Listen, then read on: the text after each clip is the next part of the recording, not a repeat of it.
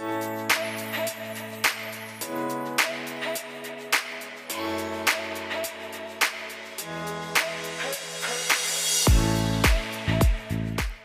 to She Brigade, the podcast.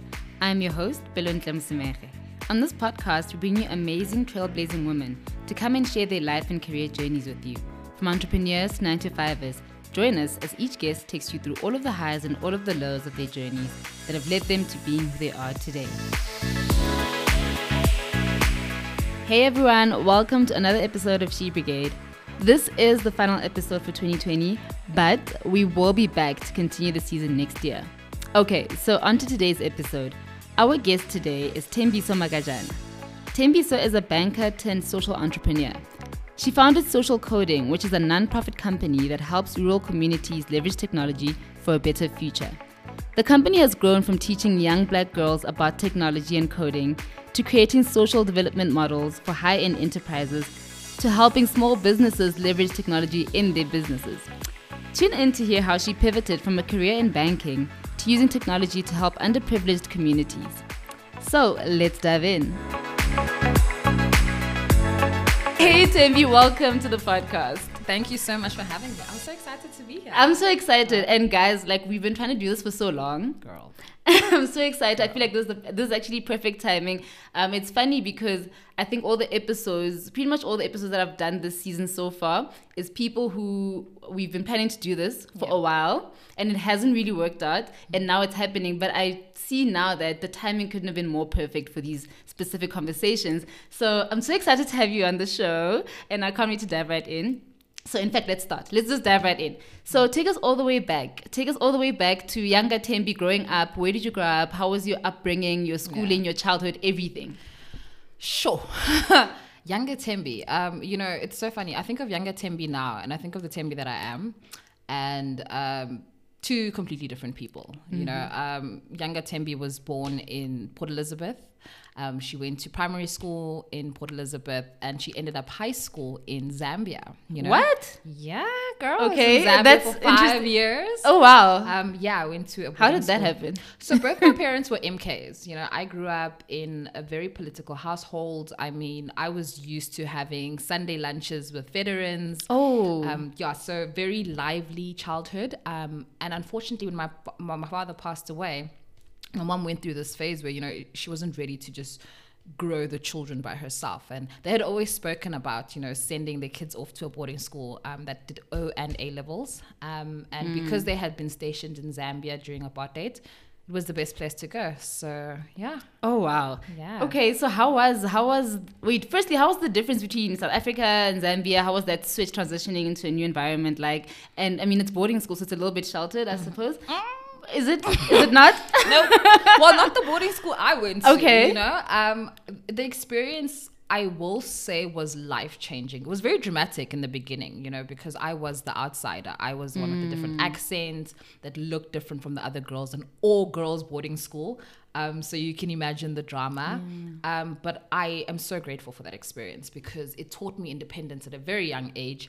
It taught me discipline. It takes discipline to learn a new language and to learn it fluently. And I've always been an A-type kind of personality. So my competitiveness, I didn't just want to learn one language. I wanted to learn both. So by the time I finished grade 8, I was fluent in both Nyanja and Bemba, which was fantastic for me, but also bridged that gap, that initial gap that was between myself and the other learners. Yeah. Language is a huge barrier. And to be able to break that down and communicate better with the girls, I think that was my first lesson in reaching out and meeting people at a point of their need and not your want. Yeah. Okay, so then tell me more about just your high school education. Did you know what you wanted to be when you grew up? Yeah. Well, actually, what did you want to be while you were in high school? Not a failure. Oh, wow. Yeah. That is not a response I expected. I didn't want to be a failure. Okay. Had no clue what I wanted to be. I always tell my friends that I was voted most likely not to succeed. Yeah. I mean, looking back, I kind of get it now. No, that sounds harsh. Have you met other girls? Other girls can be very mean. So yeah, I didn't want to be a failure. I didn't know what I wanted to do. I just knew what I wanted to be, and that was a success. What did success mean to you? Success meant liberty. It meant the freedom to do what I want to do, but more importantly, be who I want to be. And that's somebody that other people could look up to. I was very obsessed with being a role model. Oh, wow. You know, now that I look back, I was very obsessed with being somebody that people could take inspiration from. Yeah. And that was probably because I've always been the outsider. You know, nobody, when I was growing up, nobody looked at me and said, hey, I want to be that girl's friend, or you know, I want to know more of what that girl does. And I think that's why I champion people that have been historically sidelined, because they are people that nobody gives a second thought to as well. But yeah, I'm getting way ahead of myself. By the time I matriculated, let's say I thought, where can I make the most money? And that was finance, you know. But also I wanted to prove a point. Nobody believed in me in high school. And I wanted to show them that I could do this. So I applied for BCom accounting. I got in, and yeah. By the time I graduated, got a job in banking, worked for Goldman Sachs, which is an incredible experience. But 3 years in, I realized this is not what I want to do. Yeah. What was it, do you think, that made you feel like this is not it? It's that feeling that you get when you get home and you ask yourself, what is it I actually did today? You know, you could look at balance sheets, you could look at creating decks, you know, for a client. But if you get home in the evening and you have to rack your brain and remember what it is you did just a couple of hours ago, then you're not in love with it. It's like you're on autopilot. 100%. Like you're just going with the motions. 100%. Yeah. And I'm a huge basketball fan, right? So I grew up in the era of, you know, D Wade, Kobe Bryant, and I was particularly obsessed with Kobe. And, you know, Kobe has always spoken about, he's got this really great quote where he says, if you're not obsessed about what you're doing, then you and I don't speak the same language. And I wasn't obsessed with what I was doing. I was good at it, but I wasn't great. And everybody wants to be great. Oh, wow. I'm already like in awe. It's been like, has it been like 2 minutes of the episode? Oh, yeah. Okay. Oh, wow. So I know the story of how you started social coding. Yeah. I think it had to do with your niece. Yes, but just for our listeners that aren't familiar with it, can you just take us through that and how social coding came to be? Okay, cool. Yeah, so listen, man, I come from a lineage of greatness when it comes to the women in my family. And my niece is no exception. So she was turning 6 that particular year. And I was racking my brain in terms of what can I do for her? What can I get for her? A lot of people don't know this, but I personally don't want to be a biological parent. Oh. Yeah. And, you know, this is a conversation that's very hard to have as a female because, you know, inherently we are bred or born to believe that we should breed children. So my niece has always been like my surrogate child. Yeah. So I had a conversation with Liano and I said, Liano, what is it that you want? And she's like, oh, I want to be Steve Jobs. And it, you know, I was also in a period of my life, you know, wokeness and consciousness and black power. And the first thing that goes through my head is like, you want to be an old white man? Unpack that for me, you know? Yeah. And she's like, no. I want to create stuff, you know? I want to be an inventor. And it hit me that sometimes, especially for young black girls, and I'm one of them, we look for inspiration wherever we can find it. We rarely look at whether it comes from a man or woman, but we look, if it's there and they have it, I want it. And that's exactly her experience. You know, she was 6 years old, but she knew exactly what she wanted to do. It was just unfortunate that where she was drawing inspiration from happened to be, 100%. So, you know, I'm a very strategic kind of person when it comes to my thinking. I always say, okay, what's the goal? If the goal is this, how do we work our way backwards? And if the goal was to get Liano to a point where she could become an inventor, how do I assist in that journey? And obviously it was to learn how to code. Yeah. Right. And I'm someone from finance, absolutely no background in IT whatsoever or coding. So obviously we started with drag and drop programming. Yeah. Which is scratch. You know? And for the first couple of weeks, every Saturday I'd go over to her house. I mean, my sister has a bigger crib, so it just made sense that we'd do it at her house. And we would do drag and drop programming for a couple of weeks. And 1 week I came over and she had 3 other friends there. So, you know, I always joke that social coding started with 4 girls on 1 laptop. And I think the genesis of social coding was in my sister's living room with those 4 beautiful black girls that just wanted to create. Yeah, I absolutely commend, as someone in IT, I commend you for even like stepping out of your comfort zone, because it's very different roles. Like from banking, by the way, you were still a banker. 100%, yeah. You were still a banker while you were teaching, while you were learning yourself how to code, and then teaching your niece how to code and her friends. 100%. So you were learning with them in the process. I was. Oh wow! Yeah. So big ups to you, man. Humbling experience, you know? Right? I mean, it got to a point where I remember this one Saturday, the girls would also do their homework during the week. So by the time I'd see them, they would perhaps have learned a little more. So it was humbling to have 6-year-old girls correct you when your code is wrong. And you're a professional, like you're a professional and expert at what you do. And now there's this whole new thing that you don't even know about. You have no experience. And that's the crazy thing about entrepreneurship. I think when you do it right, is when you're humbled. If you have an ego in entrepreneurship, you're not doing it right. That's what keeps you hungry. That's what keeps you aspiring to greatness, that humbleness that grounds you. So yeah, shout out to my 6-year-old first mentors. Okay. And I mean, at some point you left the banking world to pursue this full time. What was that like? So what was it that made you feel like this is actually, because I mean, you were doing it to help your niece. Yeah. At what point did you want to make it something bigger than just like something in your sister's house? Like what happened through that journey? I came face to face with my own unconscious biases in the workplace, right? I think, and I'm so happy to be on this specific podcast, because I think what you've done here, Bello, is you've created a safe space for women to actually share some of the moments in their life when they're not proud of, you know? One of my managers had just been promoted to become my immediate boss now. And she was, in hindsight, she was excellent. I just found her difficult, right? And when I say I came face to face with my own unconscious bias, before her, we had a male manager who demanded a lot from us, but somehow that was fine. Somehow there was no problems there. That was acceptable. 100%. If he called me on a Saturday morning and said he wanted a pitch book by 11 a.m., for me, it would just be, oh, Tony's just demanding, he just wants things done in a specific way. But the minute she became promoted, everything that he did, it rubbed me off the wrong way, right? And I'm ashamed to say it now, but I was unconsciously biased towards her because she was female, right? Because I hadn't been exposed to women wanting more. I didn't know what that looked like. And because I didn't know what it looked like, my first instinct is to rebel against it, right? And that inherently is the problem that we have now when we don't give women the space to grow and to lead. Because what happens is you are now doing a disservice to society because they don't recognize leadership, right? We've been taught that leadership and masculinity are somehow tied together. You cannot separate the two. So when we come face to face with a woman in a leadership position, we don't know how to deal with it, right?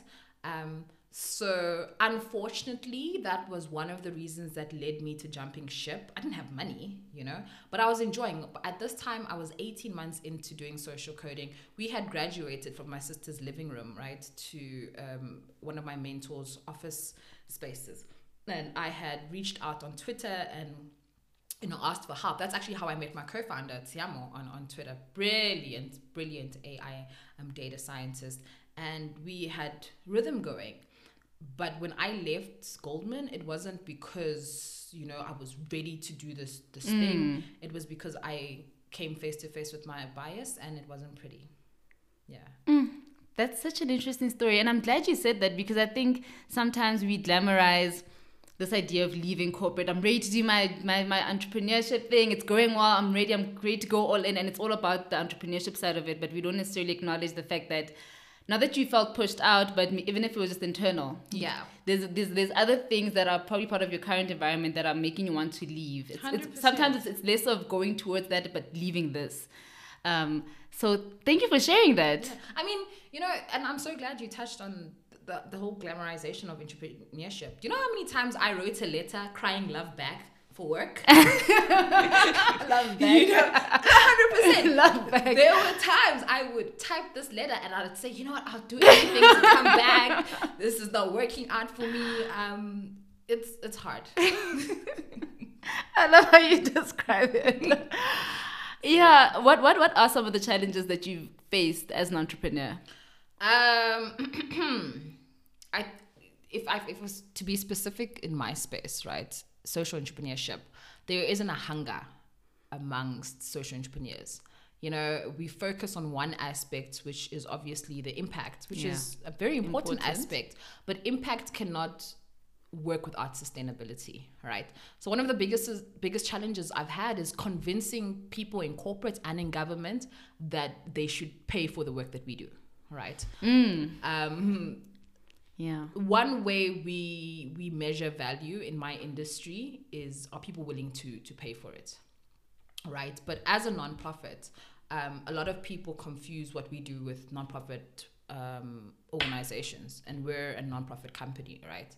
So what is the difference? So essentially, NPOs rely a lot on donations and grants, right? Whereas a nonprofit company, you're able to generate income, so you can sell services and products, right? The only difference, or the only thing that connects the two, is that you cannot do that for shareholder distribution. Oh, okay. So all the profits have to be reinvested, right? And because corporates and governments have worked so long with people in our space and have treated us like charity cases, right? They don't value us from a monetary perspective. So one of the biggest challenges I've had is campaigning the value of the work that we do. People like us. I mean, why wouldn't you want to pay someone whose sole goal is impact, right? And pay them good money, because you are guaranteed that that money is going to be reinvested. Unlike, you know, for-profit companies where money is going into people's pockets. Yeah. So yeah, in the last couple of years, I've really advocated and for a sense of value for the work that I do. And some people are surprised when I walk into a boardroom and I say, okay, well, this is how much we'll charge for a training service. And their eyes just become so big because they're expecting me to come in from a humble, begging bowl perspective. Whereas I haven't worked this hard for the last 5 years to be a beggar, right? I know the work that I do. I value the work that I do. I am disciplined. I'm excellent, right? And I've worked hard to communicate that. So that's definitely been one of the challenges. I think another challenge is really meeting people, like I mentioned earlier, at a point of their need. As a social entrepreneur, you can get caught up in this whole ideal to become a hero of your own story, you know? And I'll share with you what happened a couple of years ago, actually, when we first pivoted.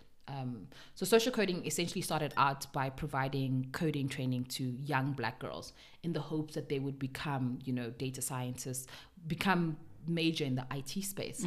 And we thought we could pilot what we were doing in urban cities in rural communities, right? We had this whole plan, would replicate, because I mean, it was working, right? Yeah. So organized with the school in Rustenburg. And we went out, we had everything. We had free food, we had music, you know, we had the swag, the t-shirts. And the principal was so kind. She let us speak during assembly, and we said, hey guys, after class, you're free to come to one of these classes and, you know, have a training. We'll be here for 3 days. It's going to be great. You guys are going to build the next Facebook, the next Google. And, you know, 2 p.m. came and not a single learner came. You know, and I'm just like, who the hell turns down free food? Like, you know, and for 3 days, not a single learner showed up. And so I'm the kind of person, I want to know why something doesn't work. I'm not satisfied unless I know. So I went back to the principal and I threw a hippie fit, you know, because that's what we do from the suburbs. We we want to understand why our way didn't work.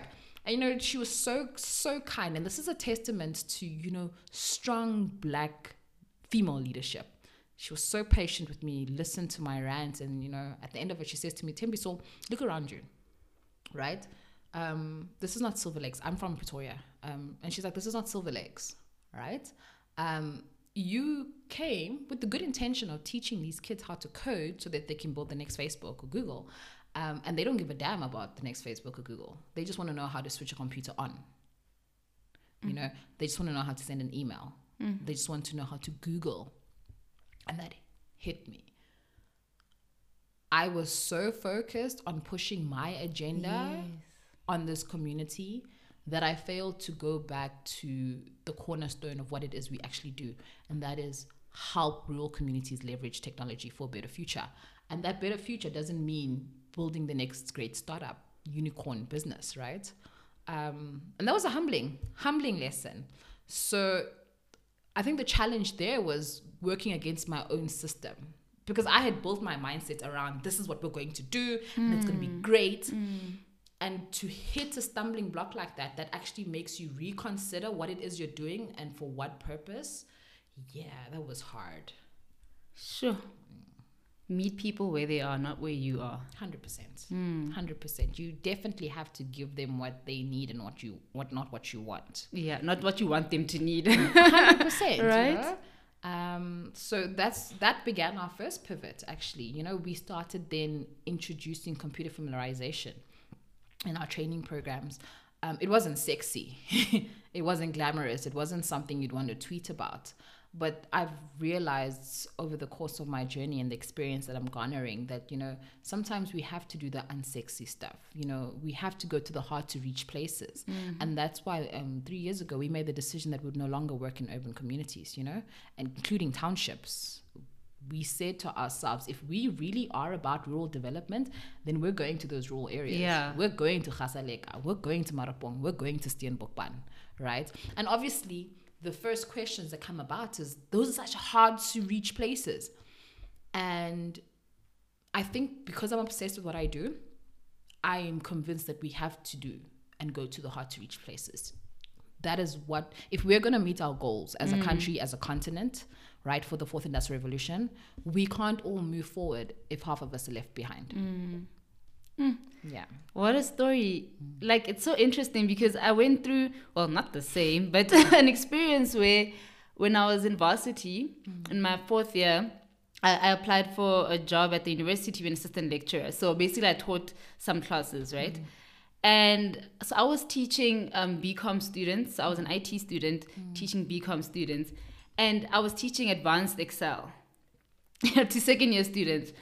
And I was always so shocked that like things that I took for granted, because I'm an IT. I mean, I can by the time you're in 3rd year, you can program really well. You're good. But I was very surprised that quite a few of my students, even though they were in 2nd year, even though they were at a university like University of Pretoria, it's a big university, you would assume and you take it for granted people know the basics of computers. But actually, there were so many times where I had to call myself back and be like, take it back, you know, don't teach us as an IT person, because yes, you are here, but that's not necessarily where they are. And I would get frustrated initially, but what you're saying, it makes sense. Meet people where they are, not where you are, because we're not gonna move forward. No.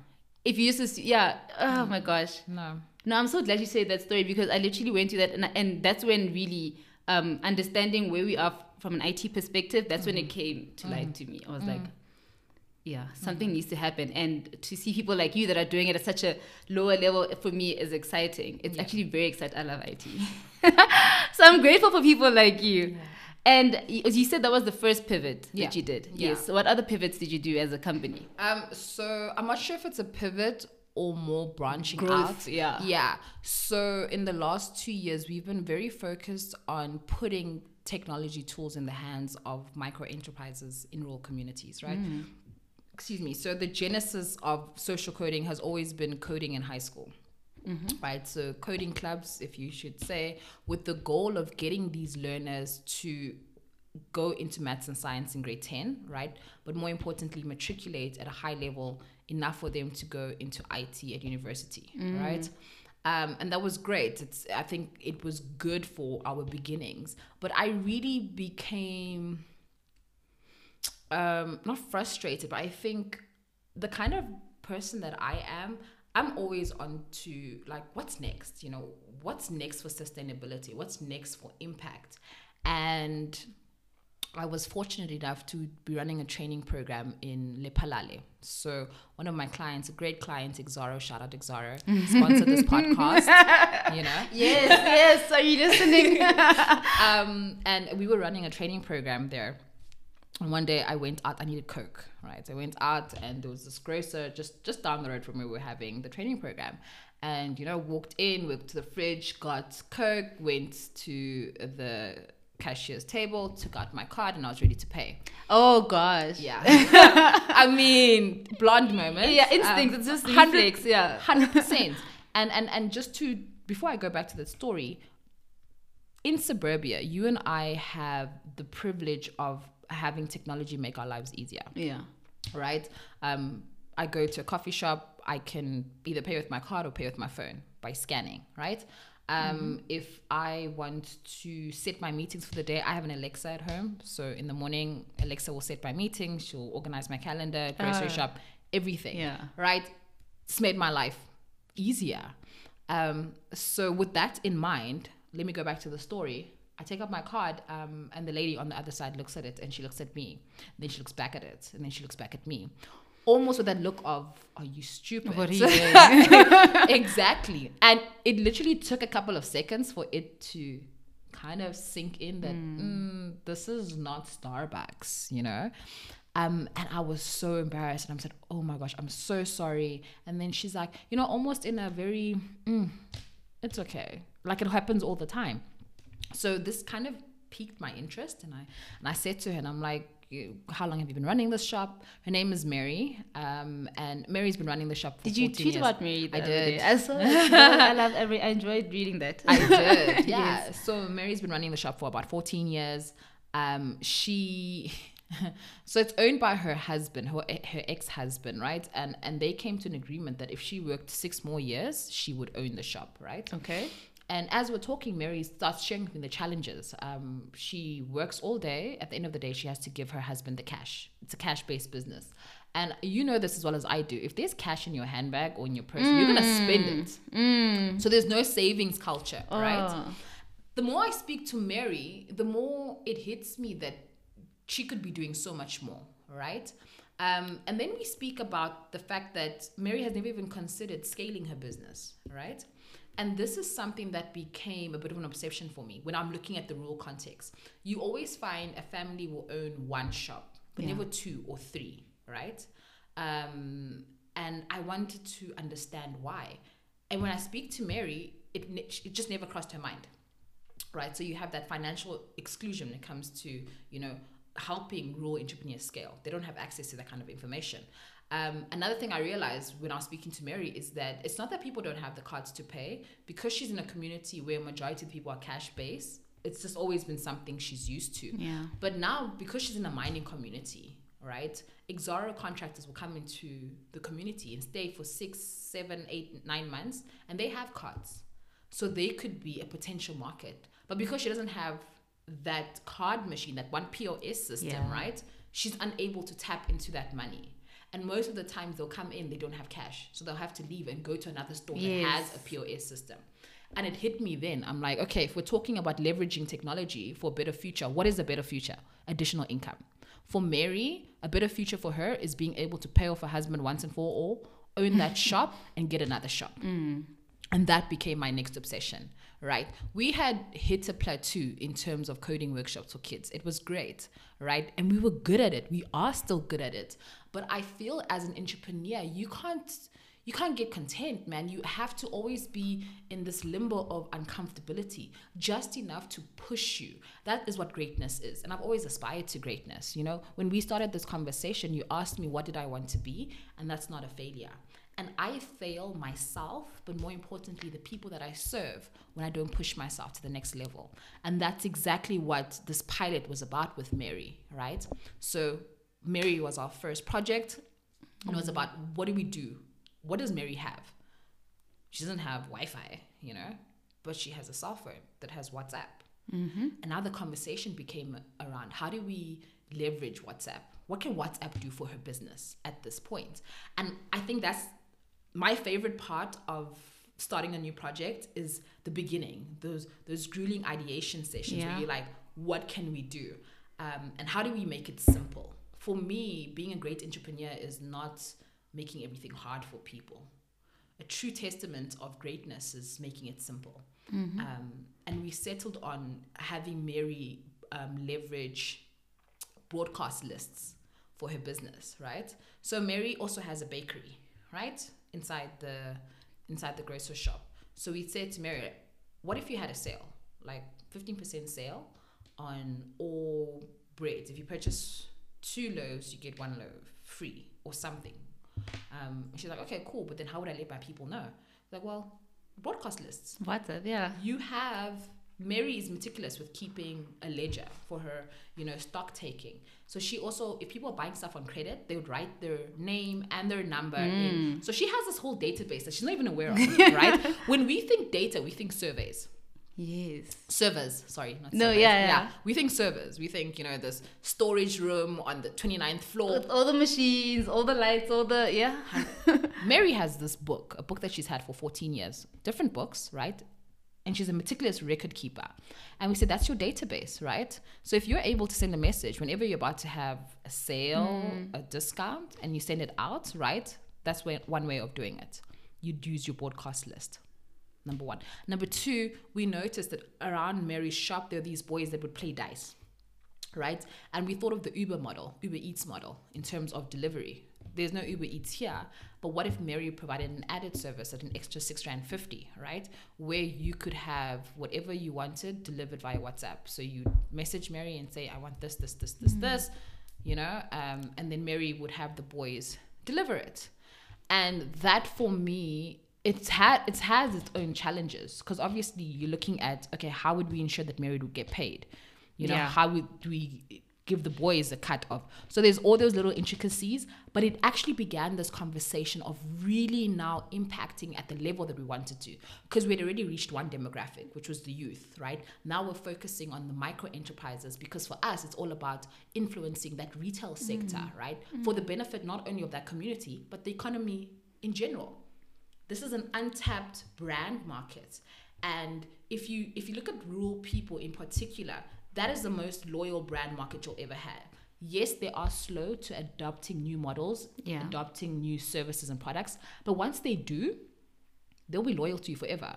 That's why you have your grandparents that still have furniture from Joshua Door. Yeah. Do you know what I'm saying? And it's been when I go back to earlier when I spoke to you about, advocating for value as a social entrepreneur to these corporates, this is the kind of message I bring, right? Because my company has built trust networks. Social coding isn't great because of what we do. We're great because of what we've built, which is a trust network, right?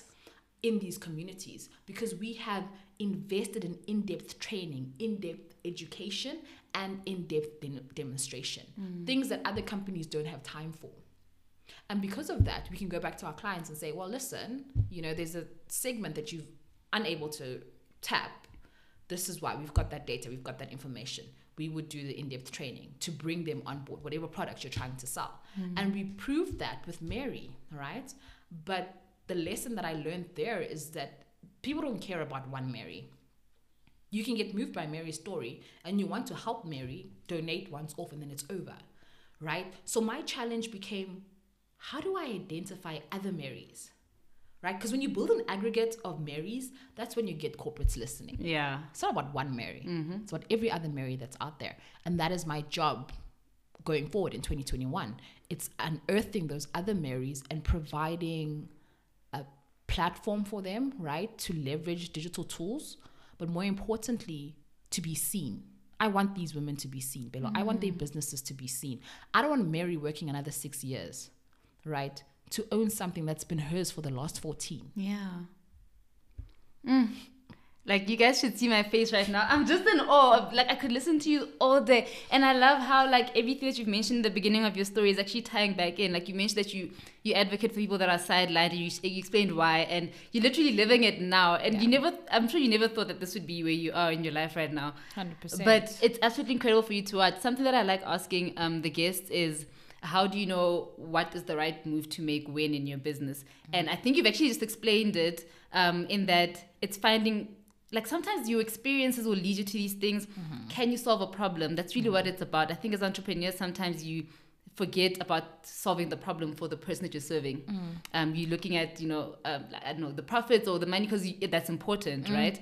You forget about the fact that you're solving a problem, and how you've identified these problems through just your normal experiences is absolutely incredible to me, and how you've actually Through talking to people. Through talking to people. You just need to talk. Like, I think we don't talk enough to Yeah. people, right? We like to be heard.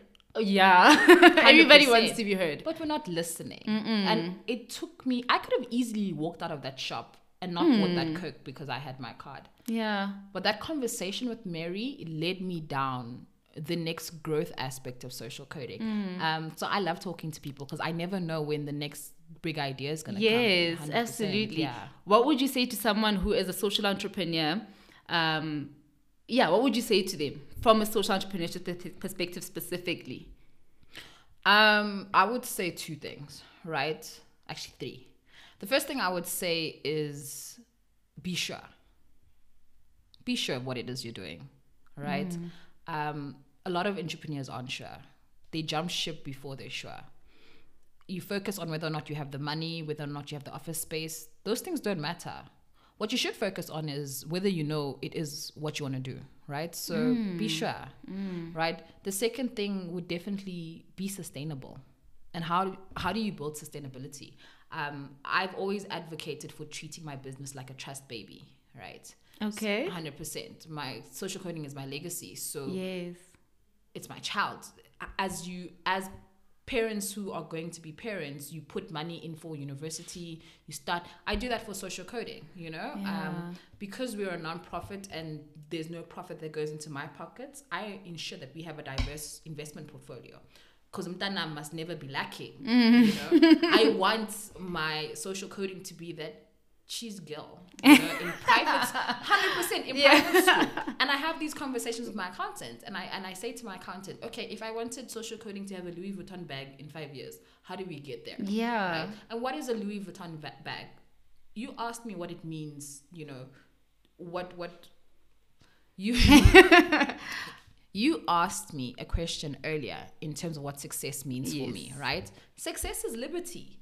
So liberty for social coding is the freedom for her to pursue any project and not be tied back because there's no money. Yeah. Because a corporate doesn't want to fund me or sponsor me.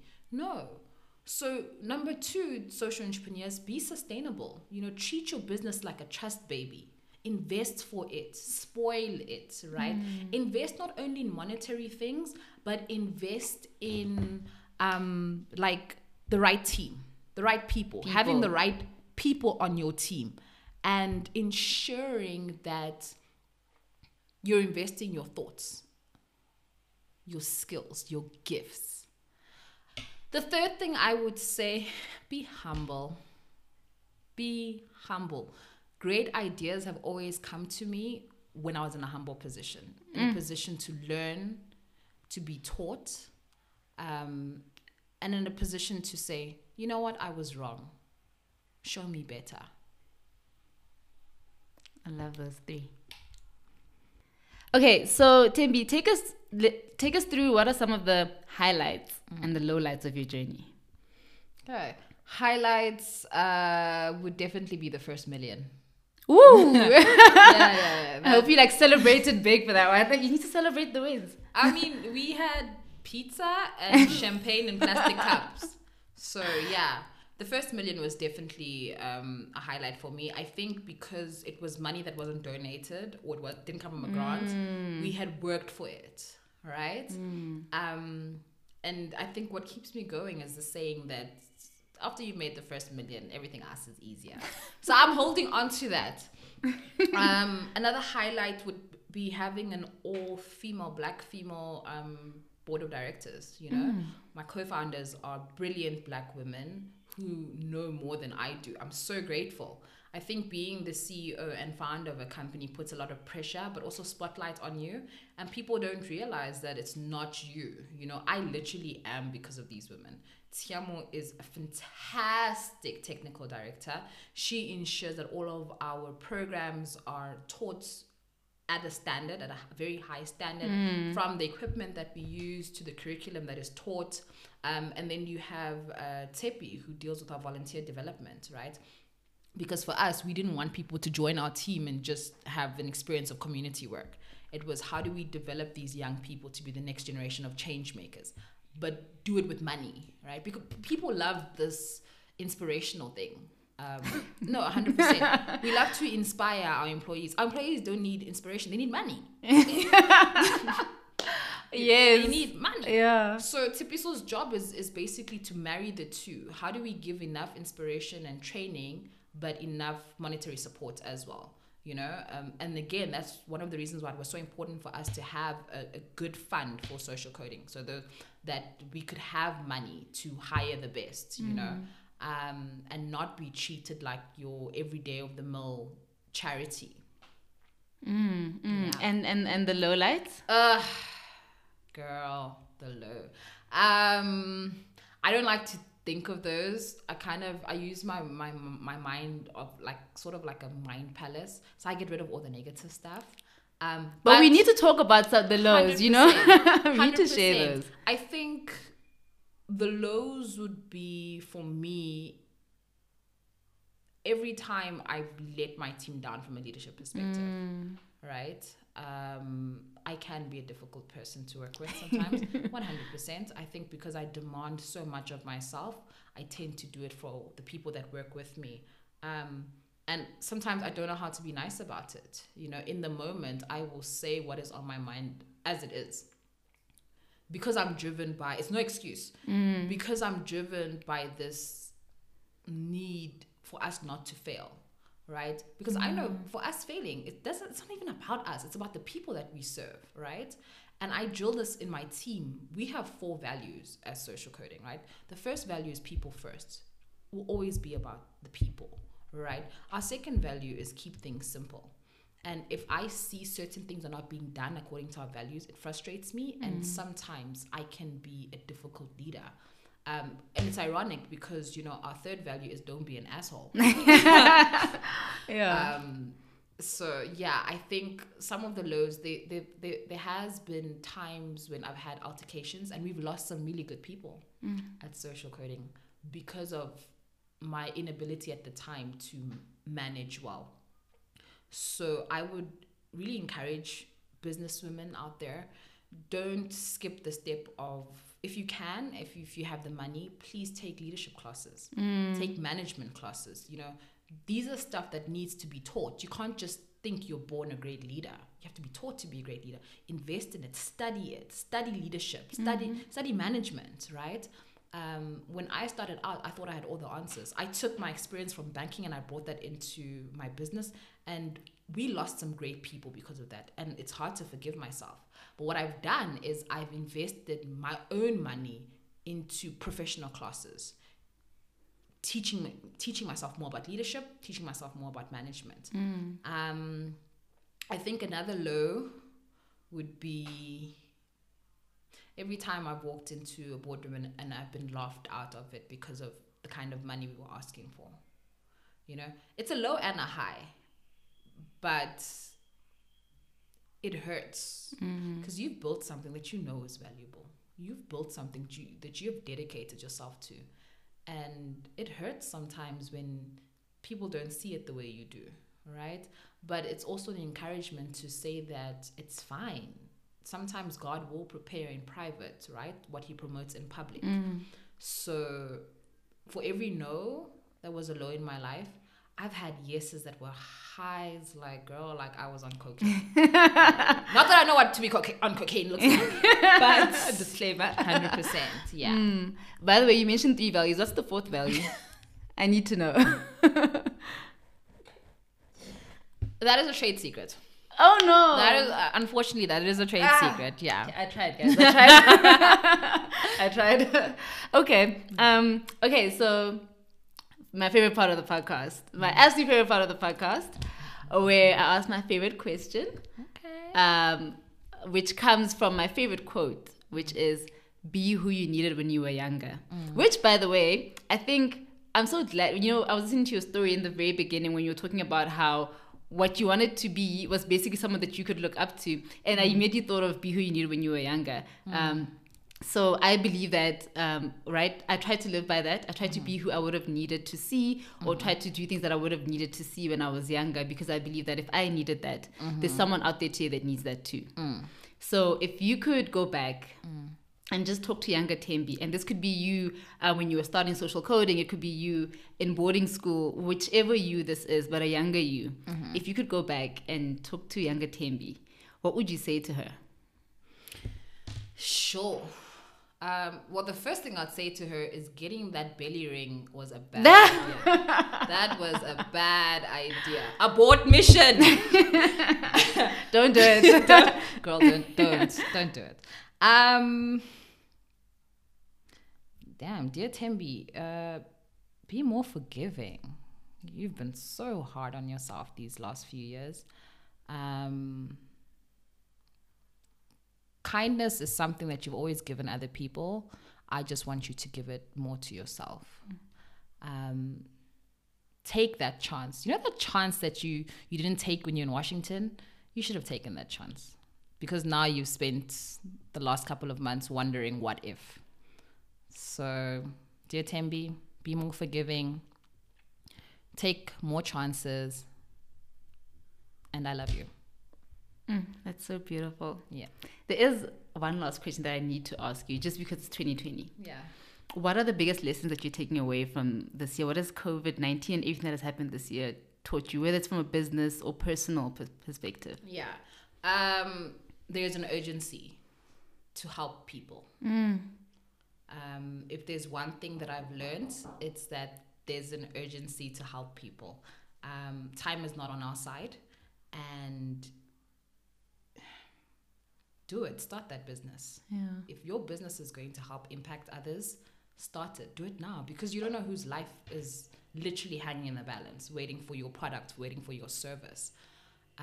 So yeah, the lesson that I've learned is that there's an urgency. Absolutely love that. Thank you so much, Tembi. This has been amazing. Thank you for having me. It's been Thank you great. so much. Thank you.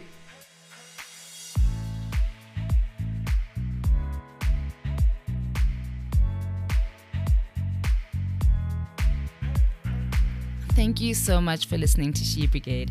If you enjoyed this episode, please share it with a friend you think will enjoy it too. You can also share it on your social media and tag us at She Brigade.